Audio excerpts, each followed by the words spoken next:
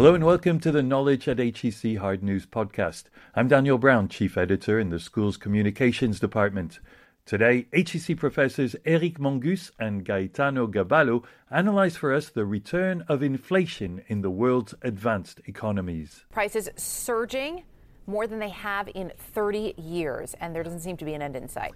CNN reporter Matt Egan, he's live in Paramus, New Jersey this morning. Matt, the October inflation report just released. Tell us about the data and what's behind this. I mean, how much of this is the comeback of the economy post-pandemic? Holding back production in some sectors. Inflation is rising. Christine Lagarde, President of the European Central Bank. Primarily because of the surge in energy prices, but also as the recovery in demand is outpacing constrained supply.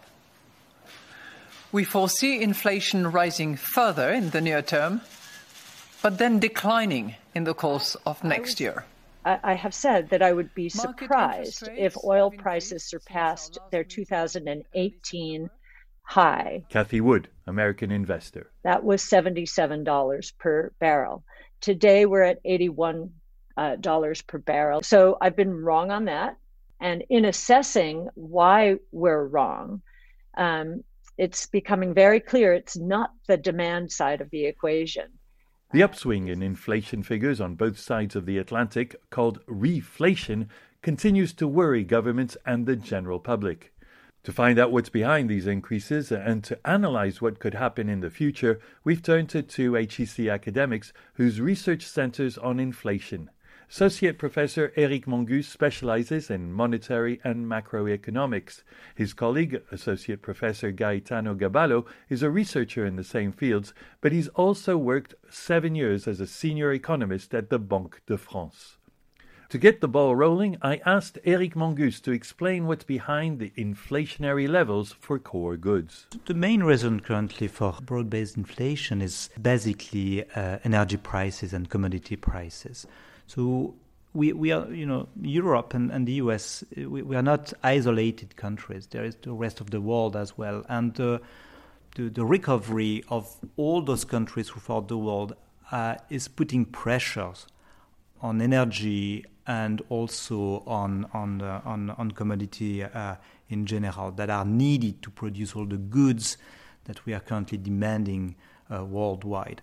And something else that has an effect is also that in Europe we're in this transition in terms of the energy, the kind of energy that we're relying on, and also this puts actually pressures on those energy prices. So currently it's really focused, really concentrated in those sectors. I think we should keep in mind two aspects. First of all, the uncertainty on whether this is going to be a temporary change or persistent. And as Eric was saying, many indicators point to the fairly temporary nature of this increase, but the truth is that no one knows exactly how this is going to evolve. The second is whether this increase in prices is due to a shortage on the supply side, so is a problem in the economy in providing the goods that people are asking, or is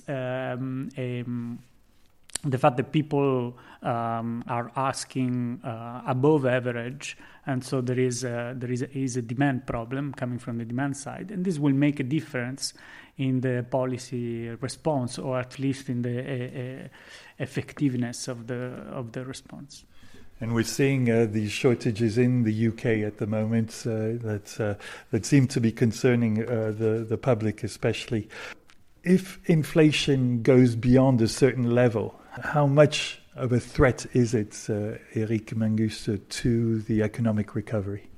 So something that is key, that was perhaps not noticed by everyone in the economy, is that central banks have recently redefined their objectives. So that was the case of the Fed, that shifted to what is called average inflation targeting, and for the ECB also that reviewed its policy and changed a little bit its price stability objective by making this objective symmetric. So this seems a little bit technical to start with, but it has major impact here on what the central banks are going to do to respond to this surge in inflation. The main reason is that because of these new objectives, central bank will actually tolerate a little bit of transitory inflation above their objective. So if the inflation rate is above their objective for a short period of time, a temporary period of time, this will not push the central bank to raise their interest rates. This is key for a very simple reason, that this will not jeopardize the recovery, at least to start with. Gaetano Gaballo, you yourself have worked for 7 years in the bank's system. How do you think they are central to whether the recovery will be impacted by inflation? So the first objective of a central bank is clearly price stability, especially at the ECB in the Eurozone. That is the only mandate of the central bank. So the aspect of the recovery comes to thinking about financial fragility of the Eurozone. This is like what the central banks have in mind, that key to preserve the price stability, and the instrument for price stability is also fighting the fragmentation, the financial fragmentation that is in Europe, and in particular the weakness of public debt in Europe that could generate, we saw that in 2012, crisis that will have consequences for the conduct of monetary policy. So if the recovery is weak, then governments will have more problem in repaying their debts, and this is a major concern, especially if the ECB will be forced or induced to raise rates that will means like more costly debt for governments. So in that sense, the recovery is something that the ECB cannot overlook, but is not the center of its mandate, but as a matter of fact enters in the context of how the monetary policy is going to be effective or not. So contrary to the US, the ECB has not adopted a radical change in the objective that is pursuing. I mean, in the US, after a review, they are targeting average inflation. That means that, as Eric said, they could tolerate an increase above the threshold. This is not clear for the ECB. So there has been like an indication that they are aiming at a more symmetric target. But symmetric means if before there was a doubt that below 2% was consistent with the objective, now they exclude that below 2% can be something good for the Eurozone. So they are going to fight below 2%, but there is no indication that they are going to not fight above 2%. So price stability is still a central concern for ECB. Pace of net asset purchases under the Pandemic Emergency Purchase Programme done in the second and third quarters of this year. ECB President Christine Lagarde.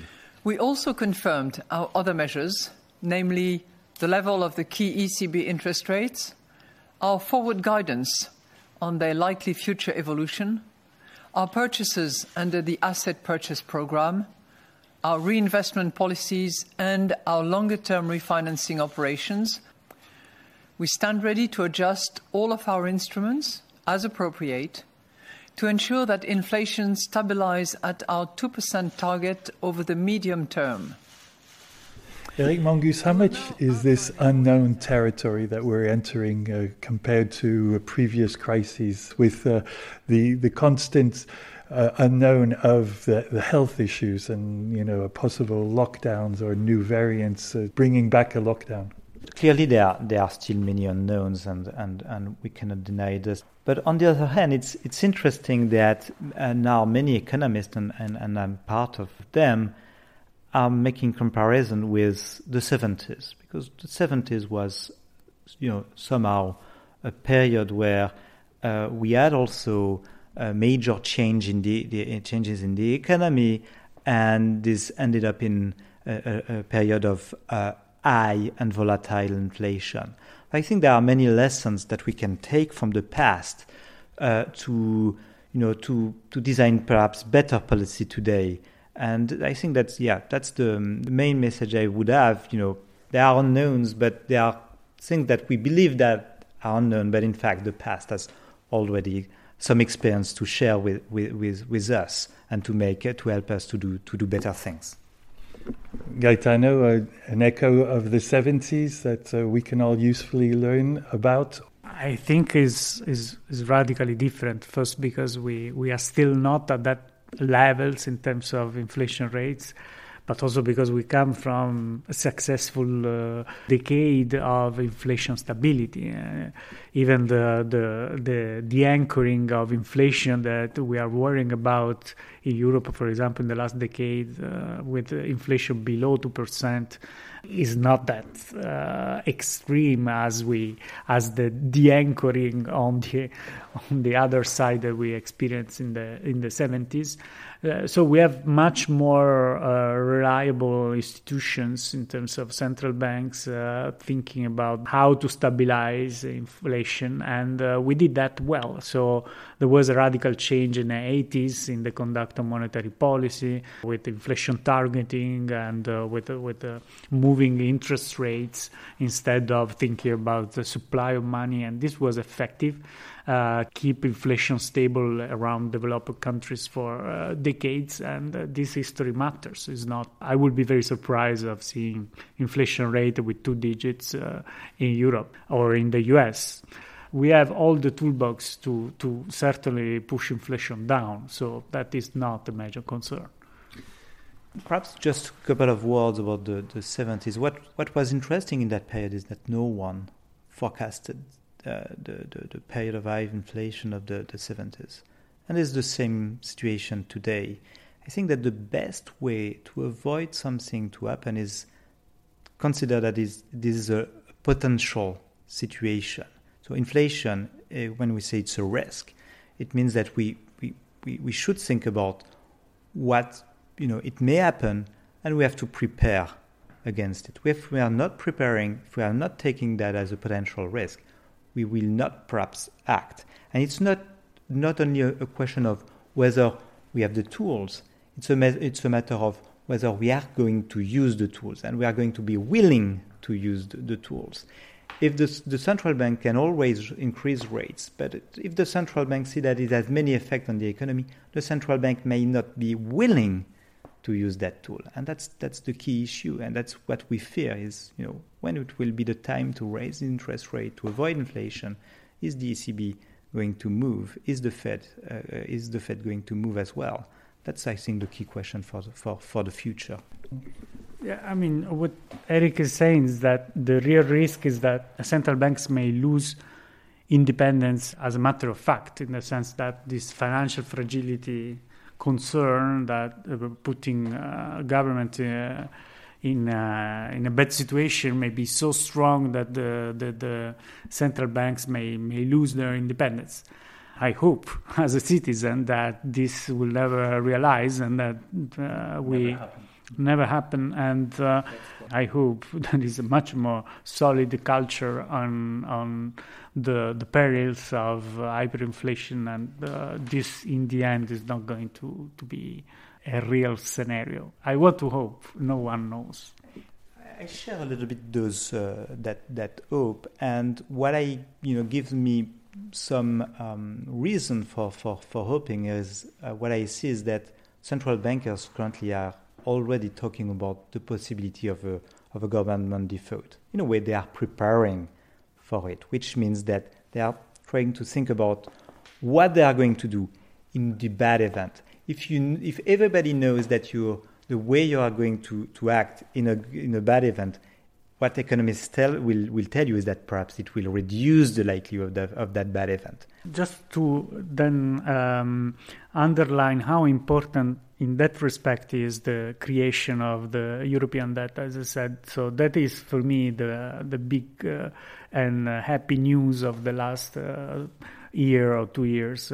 And I think it was not like random or casual that we saw that arising in a period in which such a tension could materialize and could become a real concern. I want to hope that, in some sense, that Europe is moving in a coherent way, trying to prepare for a situation in which monetary policy cannot do everything and will not be, for sure, the only game in town. Gaetano Gaballo and Eric Mongus, thank you very much for this exchange. Thanks a lot. Thanks. Bye. Associate Professors Gaetano Gaballo and Eric Mongus. And since we spoke, prices continue to surge in the energy sector, holding back factory production in Europe and the US. HEC academics are following these developments closely, as inflation here in France has reached a 13-year high, and we see a 30-year high in Spain. Well, that's it for this Knowledge at HEC Hard News podcast. Tune in again in a fortnight when we'll discuss more current affairs with top professors from HEC Paris. Until then, goodbye.